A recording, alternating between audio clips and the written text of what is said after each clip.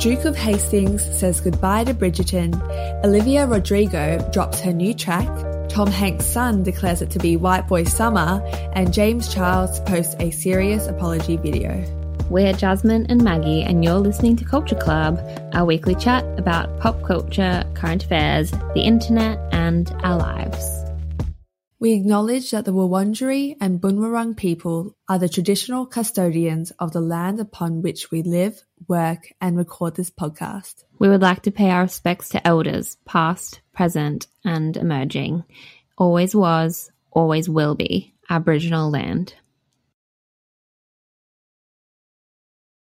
I feel like even though it is like the middle of autumn now, it feels like definite hot girl summer vibes for us this weekend. Yeah, we have been blessed by the weather gods this weekend, in my opinion. I love summer and sunshine, so I feel like we've made the most of it. Obviously, you and I went to the beach yesterday, which was very fun. I know, we had a little cute, it felt like a getaway, you know? It didn't feel like we were in Melbourne. We went to the beach with our friends Kitch and Julia, and it was super nice. Just spent the day there. Then we got our nails done and then got some hot chippies and wine. So yeah, look at that. So what nice. A dream day.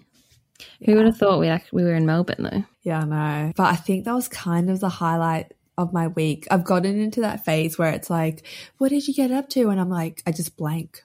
I'm sorry. Nothing comes to mind. Yeah, I feel like my sense of time is very disorientated at the moment because between like COVID and thinking when people say, oh, last year, I think 2019, and then like with the weather being weird and then like me spending time in Brisbane, I'm like, okay, it's April 3rd or 4th today. See, I don't even know what day it is. Yeah. It's a bit disorientating. It also is making me live in the moment more. That's so cringe, but that's why when so sweet. I saw the weather was going to be 30, I was like, right, we've got to make the most of it. Winter is coming, so let's go down to the beach. Yeah, did you see that? I think it's a tweet or a TikTok or something that's like, me, when the weather is hot, I have to get a drink, or like I have to have alcohol when the weather's hot. It was kind of funny. Sorry, I hate butchering internet things. But yeah, it's kind of like, oh my God, the weather's nice. We got to make the most of it, make a day of it. So I'm glad we did that. Yeah, and just spend time outside after being in lockdown. And also, while we were getting our nails done, what was it? I had another celebrity moment where I didn't know that someone was someone's like stepdaughter or sister. Do you remember? Yeah, so I don't even know, how did we get onto it? I think we're talking about Dua Lipa at the nail bar, and then, oh, that's right. What was it? You were talking about how Miley Cyrus had like tweeted at Dua Lipa and was like, are you single? And then when Dua said, no, I'm not, Miley was like, I hope your boyfriend dies. And I was joking about that. And I was like, oh, how funny. Her boyfriend is Gigi Hadid's brother. And you were like, what? No.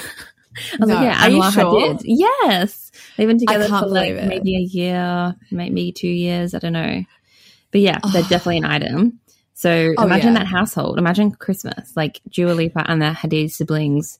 And then Zayn is there, like, what? Oh, stop it. Okay, I hope I'm not alone in this. I hope another listener listening right now is like having their mind blown, because I had no idea. And I've seen Dua's boyfriend quite a lot on the Instagram, given him a great stalk, and he just looks like a very kind nobody. Like, he just looks like an average guy. So I had no idea. So embarrassing. Mm-hmm. He's their youngest sibling. He's like the baby of the family, and he's also controversially an anti-vaxxer. Oh. Yeah, so a few months ago he got into some heat because he was asked by an Instagram follower if he would take the vaccine, and he responded, absolutely not. And then another fan asked, why are you anti-vax? And he said, either I just don't get it, as in either I just don't get COVID, or I get COVID and God willing heal from it and get antibodies rather than do that process unnaturally. Wow. Our bodies are made by the creator to do way more than we think. And so, yeah, now he's kind of been dubbed with that label. But then after a few days, he said, I'm not anti-vax. I think everyone has to be careful with each vaccine individually, looking at positive and possible negative effects. I've taken vaccines before, but as someone who has had a compromised immune system, I want to continue to learn about the many ways I can protect myself and others. So I just know that because people make jokes about it on Twitter in terms of like when the people are making fun of Dua or whatever, there's like something in the news, people will be like, Oh, Ju and her anti-vax boyfriend. Anwar Hadid. Oh, no. So there you go. Some more pop culture facts for you. Maybe I wanted to stay in the dark about that one after all. But some pop culture news that I definitely loved finding out was that Adam Brody, aka Seth from the OC, and Leighton Meester, aka Blair from Gossip Girl, are married with children. I think we talk about them every third episode or so, but I think it's like such an underrated Hollywood couple that more people need to talk about.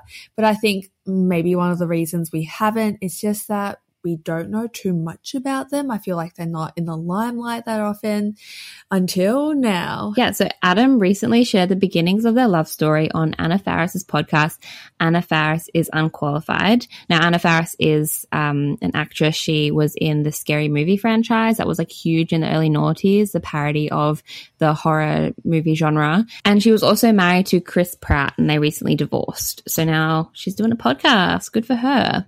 And Adam was a guest. So on that, we find out that Josh Schwartz, who's the creator of both the OC and Gossip Girl, he introduced the pair during a sit-down meal in a deli in Los Angeles in 2007, just as Gossip Girl was premiering. Afterwards, the pair had 2 brief encounters and then worked on a film together in 2011 called The Oranges, but Adam was seeing someone else at the time.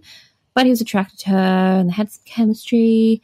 And now, a year after they wrapped the film, Adam was single. So they got together and the rest is history. Now they're married. So it's just so, so cute. And I really want to just put in a little clip here of the way he talks about her, because I just think they're so sweet. And as like pop culture junkies, it's just so cute that Seth and Blair are married. And 2 of the characters who like we grew up with are so in love. So here's a little snippet now. Continued even to when we first started dating. I was like, I'm not sure. And come to find out, like, she's literally Joan of Arc. She's like the strongest, best person I know.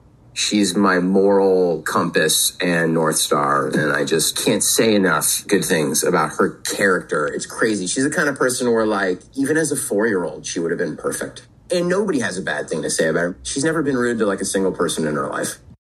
I think that's adorable. I also think that Seth and Blair as characters would have been such a cute storyline. Would love to see a crossover. And in more pop culture news, the new queen of pop, Olivia Rodrigo, released her 2nd single this week. And of course, it's blown up already.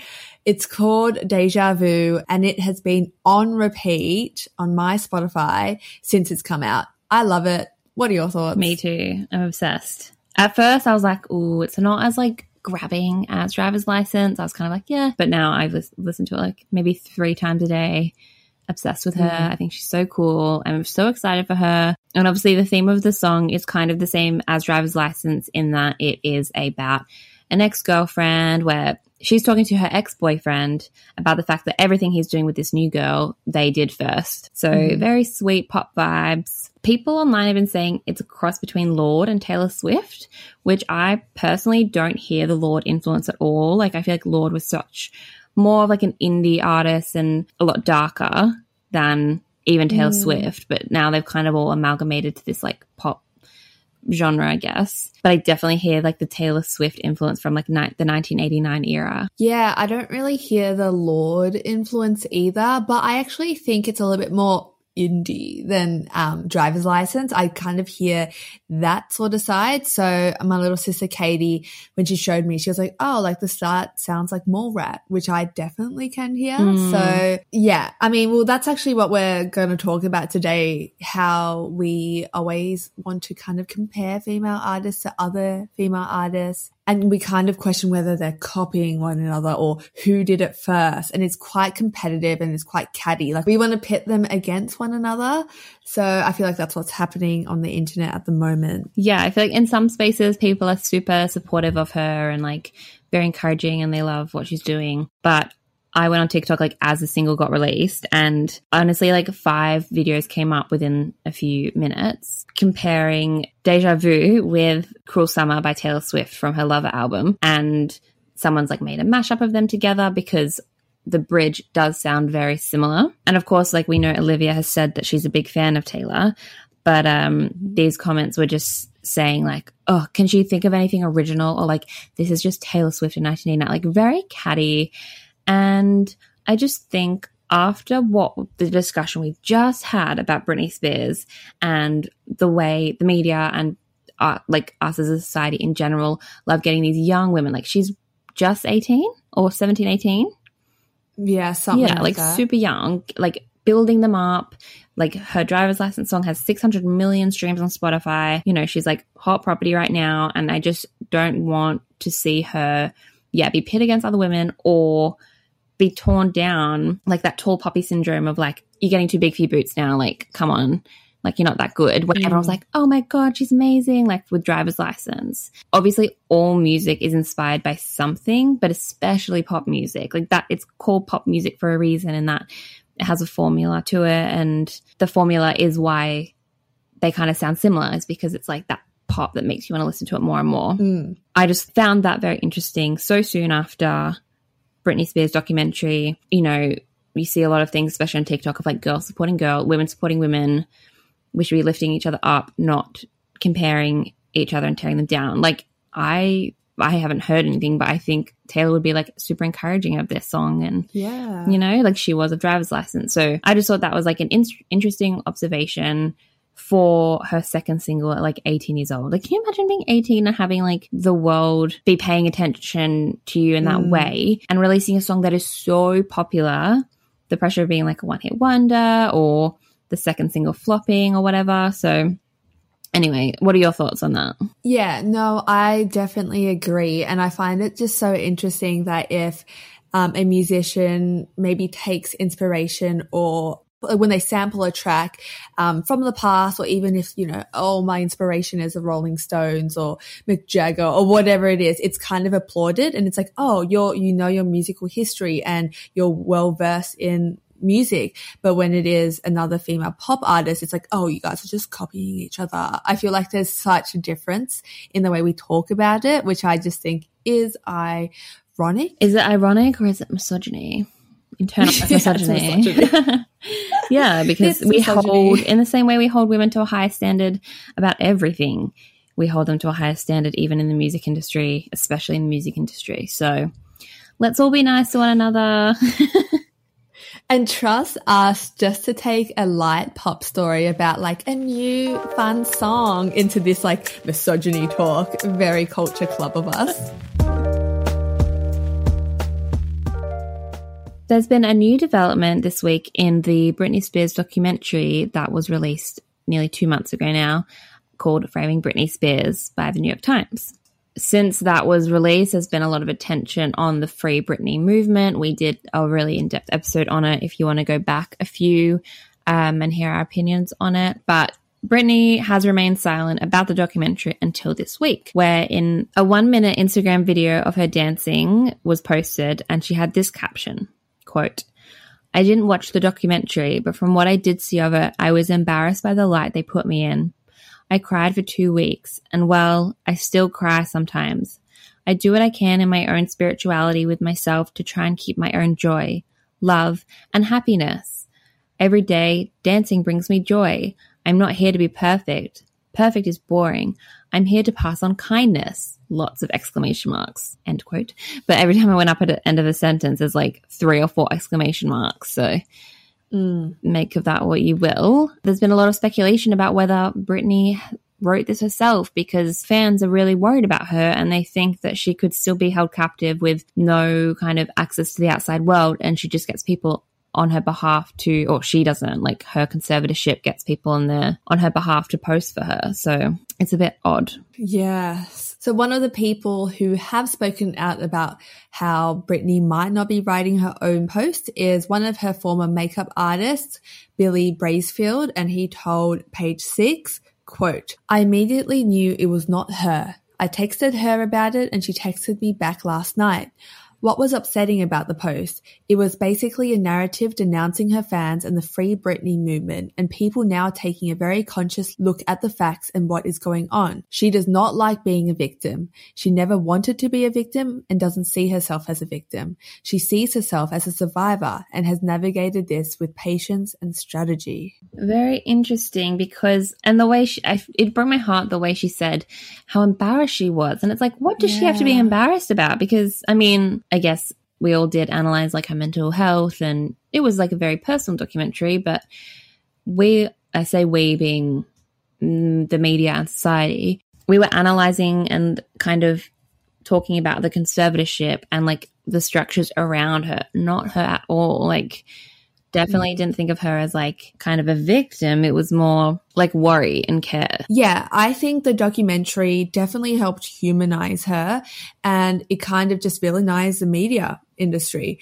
And I don't think it made her look bad at all. It was more the systems that were in place that were like, oh my God, that's what created what we know as Britney, not herself at all. Yeah. But in February, Britney's social media manager, Cassie Petrie, said, quote, Britney creates her own posts and writes her own captions for Instagram. She finds the Google images, Pinterest images, quotes, memes, and everything else herself.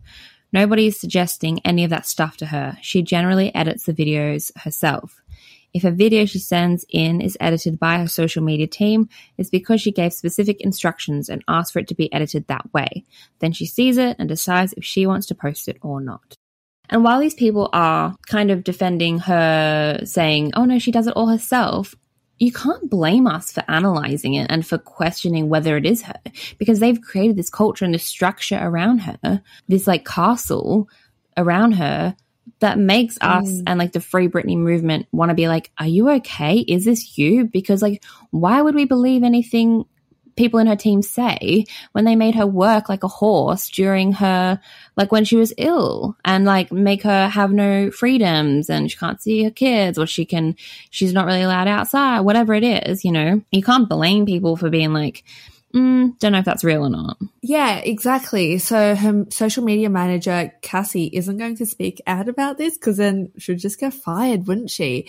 And the other thing is, I'm looking through Britney's feed and I'm like, she's not doing sponsorships, you know, if she's in such control of her own feed and she's posting everything, then like, why does she even need a social media manager?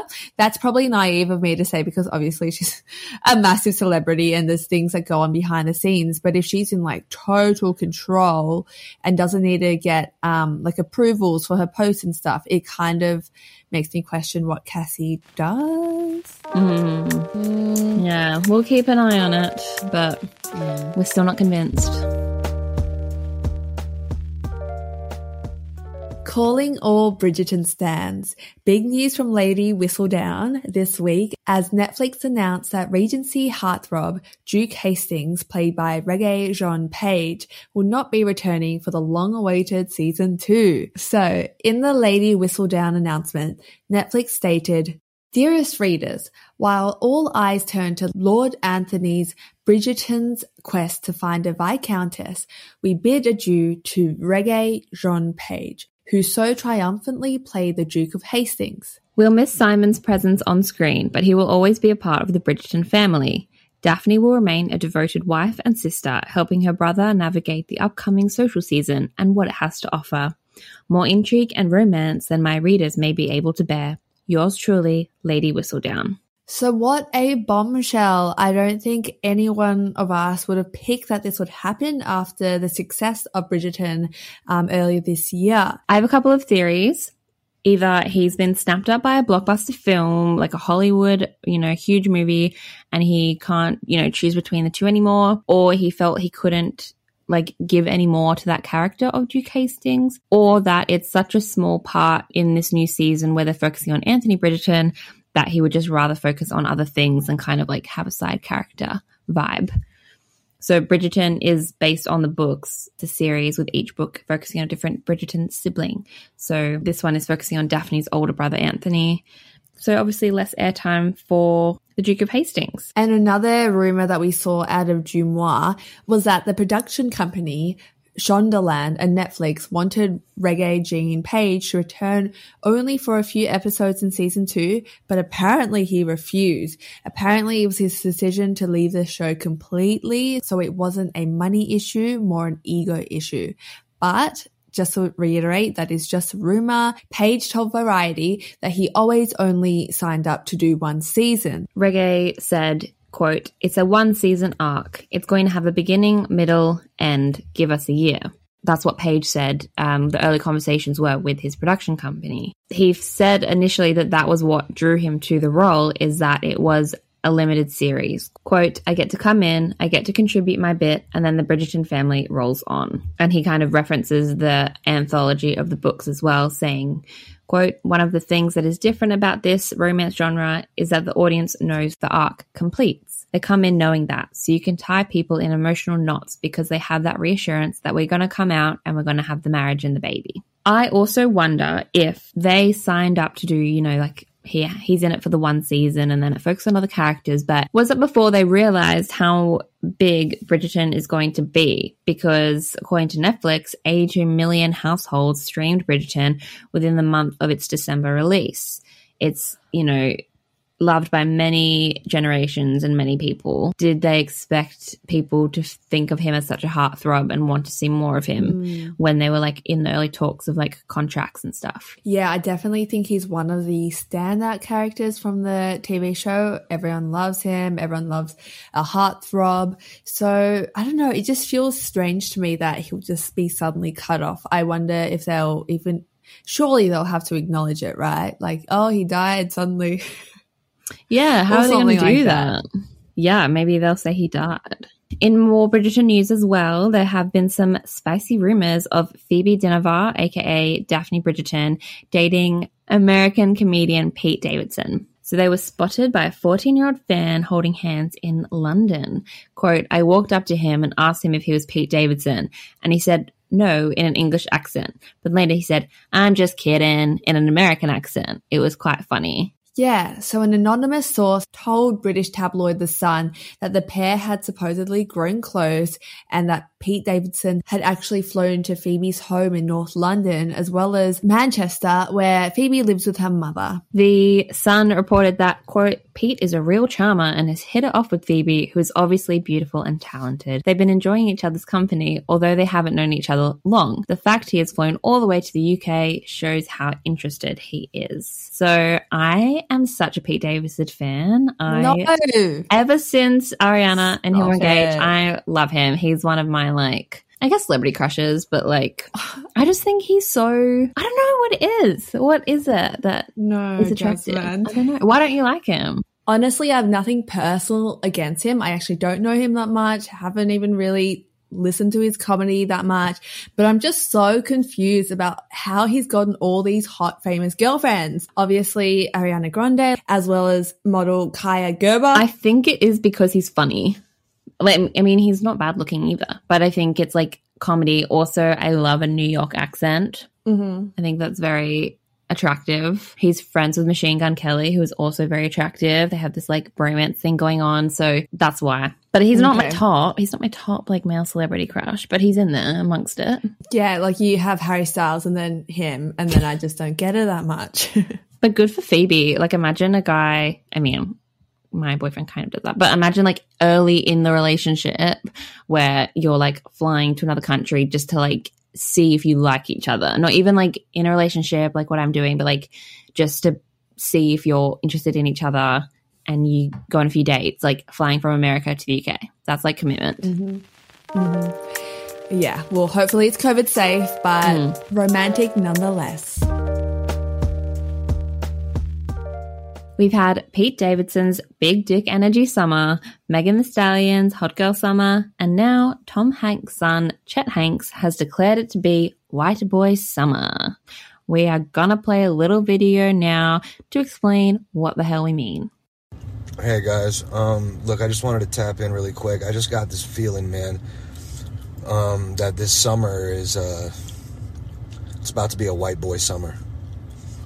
You know, take it how you want. I'm not talking about like Trump, NASCAR type white. I'm talking about, me, John B., Jack Harlow type white boy summer. You know what I mean? Let me know if you guys can vibe with that, and get ready, because I am. So, Chet has declared it to be White Boy Summer, and what the hell does this mean? I am still wrapping my head around it. I also saw that in a follow-up interview with Page 6, he was like, it's everybody's summer. This is all inclusive. This is everybody. for me, since I'm a white boy, it's going to be a white boy summer. You know what I mean?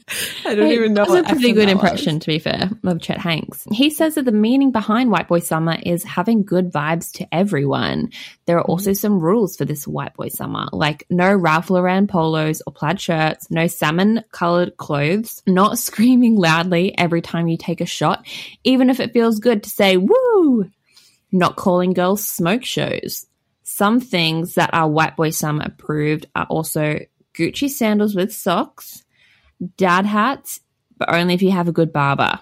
I just feel this is very chaotic energy and it's not the same as hot girl summer at all. Me reading the rules for white boy summer, I'm like, that's not that bad. Like, I'm kind of behind it.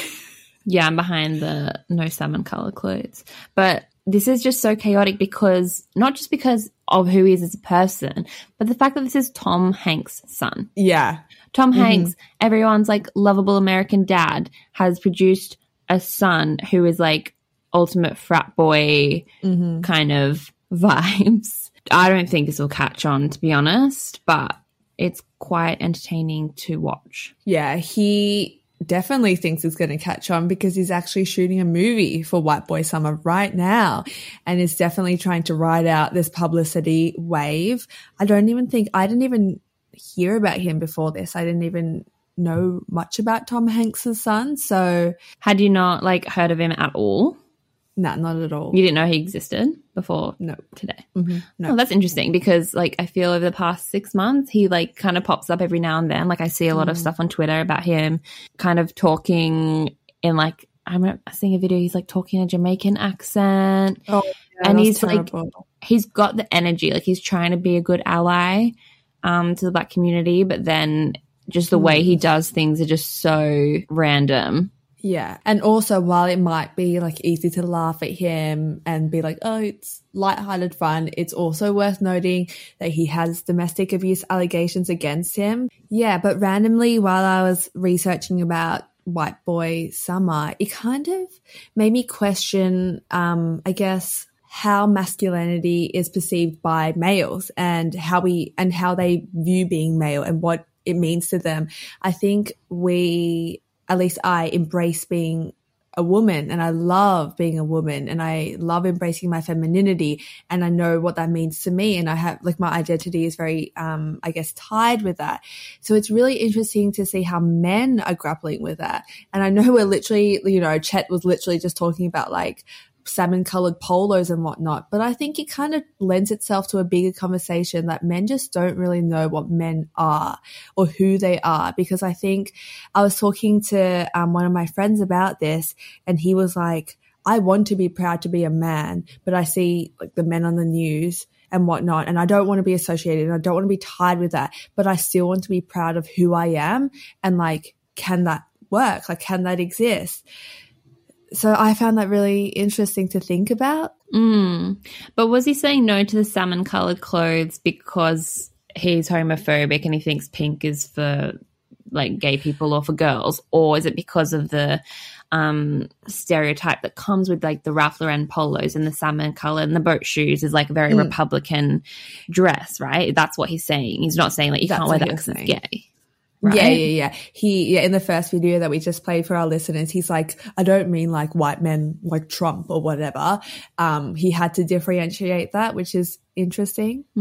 Yeah, but it is a very interesting conversation around masculinity and what defines masculinity in this day and age as well, especially when we're kind of breaking down the stereotypes of like a man has to be a provider or bring home the bacon, fix the shelves, like all those kind of gender stereotypes getting stripped bare at the moment. Yeah, and I have been also questioning like what is masculinity and what parts of it are positive, I think. That's where I think the wording of toxic masculinity is really important because that's the truth. Some parts of it can be toxic, but definitely not all of it. We all have femininity and masculinity within us, and I really embrace my masculine sides as well. So we know that, of course, it's not all bad, but when it is oppressive and it so easily can be. That's where the problem lies. And I think even if we celebrate the good parts of masculinity, that could help shape what men are in some way. About a month ago, I read this really great article in The Age by ex-AFL football player Brandon Jack, and it really nicely touches on this notion of masculinity. We're so happy today to have Brandon actually read a bit of his piece out to us. So here he is. Too many men and boys do not like to talk about masculinity. Their eyes glaze at the mention of the word. At 23, I was the only male in a gender studies class at university. Our tutor asked me, in words to effect, "When did you first realise what it meant to be a boy, how it affected your life?" I was stumped. In the years since, however, I've thought a lot about that question. What is it to be a man? Maybe it's that we males don't feel a pressing need to be conscious of our maleness and how that influences our lives, that we don't fear walking along a footpath at night, that we don't walk with our car keys gripped between our knuckles in case they might be our best defence. Maybe a stranger on the bus has never told us we're too stuck up, too emotional, or to smile. Or maybe it's the language we use, the media we consume, and the existence we live. They all normalise maleness so deeply that we never come to question what it is. We need to rethink masculinity. It has been about power hierarchies and boys' clubs that have harboured the toxic misogyny which, at its extreme, manifests as sexual assault. Too often it has exiled those who have dared speak out. But any education that challenges entrenched notions of masculinity must understand its machinery is bigger than any one person. It needs rewiring, reprogramming. I think Brandon's words are so powerful, and it is so great seeing a young Aussie man speak up about mental health like he so often does. And I think it is so good for men to start grappling with what being a man means to them, because it shouldn't be, I guess, like, oh, that's just what it is. I also think it's really important for people in typically masculine spaces as well, as like AFL and football and sport culture has such a culture of toxic masculinity in itself. So that's really great for someone who's like in that space to speak out about the ideologies within that group. So we'll have to see if White Boy Summer catches on in the Northern Hemisphere, but otherwise we'll be keeping an eye on Chet's Instagram feed for some more quality content. So this week we are back with more YouTube apology videos. So back in the limelight is beauty influencer James Charles. So in February, a 16-year-old boy alleged that James Charles pressured him into exchanging illicit photos on Snapchat. Now, at least 4 more boys have come forward saying that the same thing happened to them. In YouTube fashion, he has issued a YouTube apology in which he states he asked these people what their age was straight away, and apparently they all said that they were over 18 and then later told him they were 16. So in the video, he's of course makeup free in front of just a white, background, classic YouTube apology video. And he's basically saying the reason behind him messaging these young boys is that he's desperate and he wants a partner so bad that he's like kind of pressuring people to send him nudes. It's kind of confusing. Well, it's not really confusing. It's more of the same that we saw last week with David Dobrik of that power imbalance. Even if these people were over 18, as a famous person and person with many, many followers, why would you be going on Snapchat to get these like nudes anyway? In my opinion, I'm just like, you have so many people around you, you have influence, you have power, you could almost get anyone you want. Why are you trying to like message these younger boys? Even if they're 18, like that's still a bit weird, in my opinion. Around the 9-minute mark, he does admit that he's a public figure and that comes with a power balance immediately. He also said in a podcast that he looks for boys as close to the age of 18 as possible, which is frankly disturbing. And from what you just said, it does sound like a power thing, not a sex thing. He is so rich and famous, and he would easily pay like a sex worker for their work or find another, I guess, more legal way about it.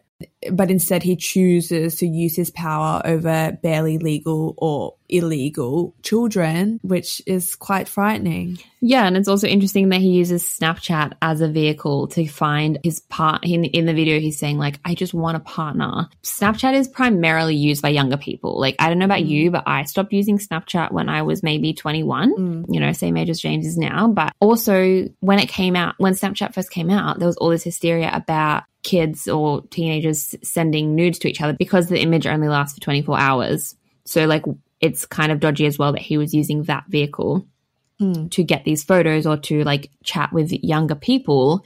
If he was really serious about looking for, like, a mature and steady partner, which he says he's desperate for, why not go on a dating app? I know, like, some people think when celebrities are on dating apps that they're fake accounts, but I'm sure there are, like, accounts just for people with influence and power, you know, that you pay more money to or whatever. So, yeah, he also admitted online to, like, a crime on video for like 14 minutes, being like, I was texting underage kids for like nudes. So in response, his YouTube show Instant Influencer, which he co-produced, announced that there would be a new host, although it's saying that it's not connected with these allegations. And he's taking some time off to educate and reflect on his actions. Of course, classic influencer, you know, or famous person, I guess, move. I think it is important, but also I like the police getting involved. Like, I know that we always say, oh, I can't wait to see what happens, or I'll be keeping an eye on this story to see how it unfolds. But I am super curious to see what happens here. I feel like James Charles especially is always involved in some sort of drama, but he's quite untouchable in the sense that he hasn't been fully cancelled. He's still got his massive makeup brand. He's, you know, still influencing heaps, still creating videos. So I am actually wondering if this is what gets him over the edge, or what will happen. Will we just forget about this soon enough, or will there actually be change? Yeah, I think it's with James Charles as well. It's a really good case study on what happens when you gain viral fame out of nowhere. You're not from a famous family like the Kardashians, or, you know, through nepotism, your parents famous, you kind of get the industry. Like, he was a 16-year-old makeup fan. His yearbook photo went viral, and then he got launched into stardom. He got the CoverGirl cover, all that stuff. And it seems like he doesn't think about the consequences of his actions sometimes. Like, when he got a lot of slack as well for hanging out with influencers like the D'Amelios, just like making content with creators in LA during the middle of the pandemic. And on the side of TikTok that I'm on, I saw so many fans kind of calling him out about it and being like, this isn't cool. But then he still keeps getting, like, you know, sponsorships, and he still has millions of followers. So I don't know. He's kind of untouchable. And so, yeah, like you said, it would be interesting to see if this is the thing that tips him over the edge. But either way, it's just not on. What have you been listening to, reading, or watching this week, Jasmine? This week, I have been reading The Vanishing Half by Brit Bennett. So you may have heard of it. It was quite popular last year. It is an American historical fiction novel that debuted at #1 on the New York Times fiction bestseller list last year. It follows the story of two twins, Desiree and Stella Vignes. They were raised in a small town in Louisiana in the 1940s, and the young light-skinned twins witnessed the violent lynching of their father. At age 16, they run off to the city of New Orleans to start a new life away from their small town. And the book then goes through multiple generations in a kind of non-linear structure. But it's so, so well written. I can't put it down. It's the type of writing that just sucks you in. It makes you feel like you really know the characters well. And you know when you get into a good book and it's like you're watching a movie? It's like that type where you're not conscious that you're kind of reading, which I love. Cool. I love that feeling. Yeah. It kind of like happens quite rarely these days with my short attention span.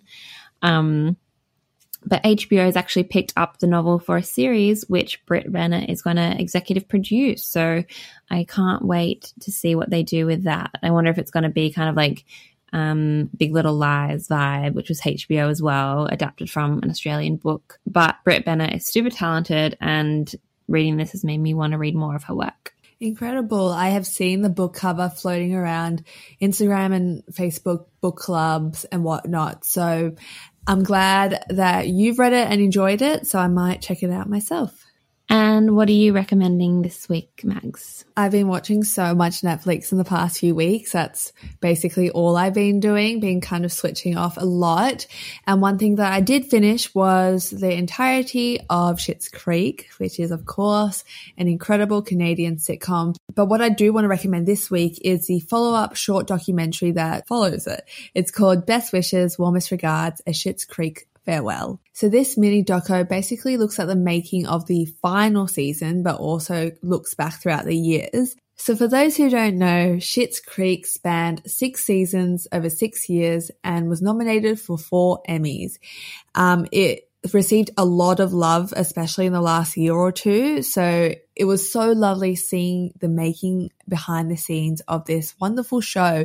It really, really, really encapsulated all the love and magic poured into it by father and son duo Daniel and Eugene Levy. I think what was really telling after watching this was that they have really made something really special.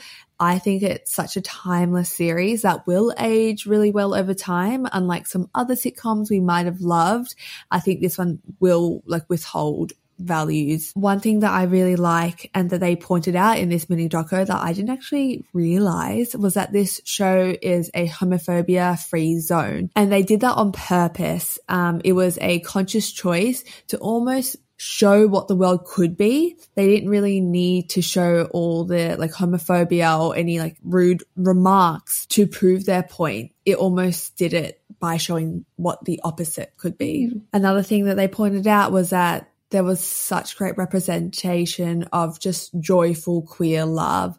One of the writers that they interview mentioned that, queer love is often seen through the lens of struggle or pain, but it was just so nice to have a beautiful representation of what it should and could be. So we've talked a lot on Culture Club about how there's always so many reboots and why don't they have new shows? And I think this series and this mini doco just proves that the opposite can be true and that new original shows are still out there and they're still being made. And yeah, it was so nice. So I do encourage people who are interested in films or TV shows or who have seen Schitt's Creek to go watch this. I haven't finished Schitt's Creek yet. I think that was one of my first recommendations on the podcast. But I am really bad with shows. I get into them and then I get bored, and so I start something new and then I never finish them. So I really, really want to finish the series in general, and then we'll definitely watch that afterwards. Yeah, like most people say, the series does get better with each season. So enjoy the rest of it. Honestly, no rush. Just enjoy it.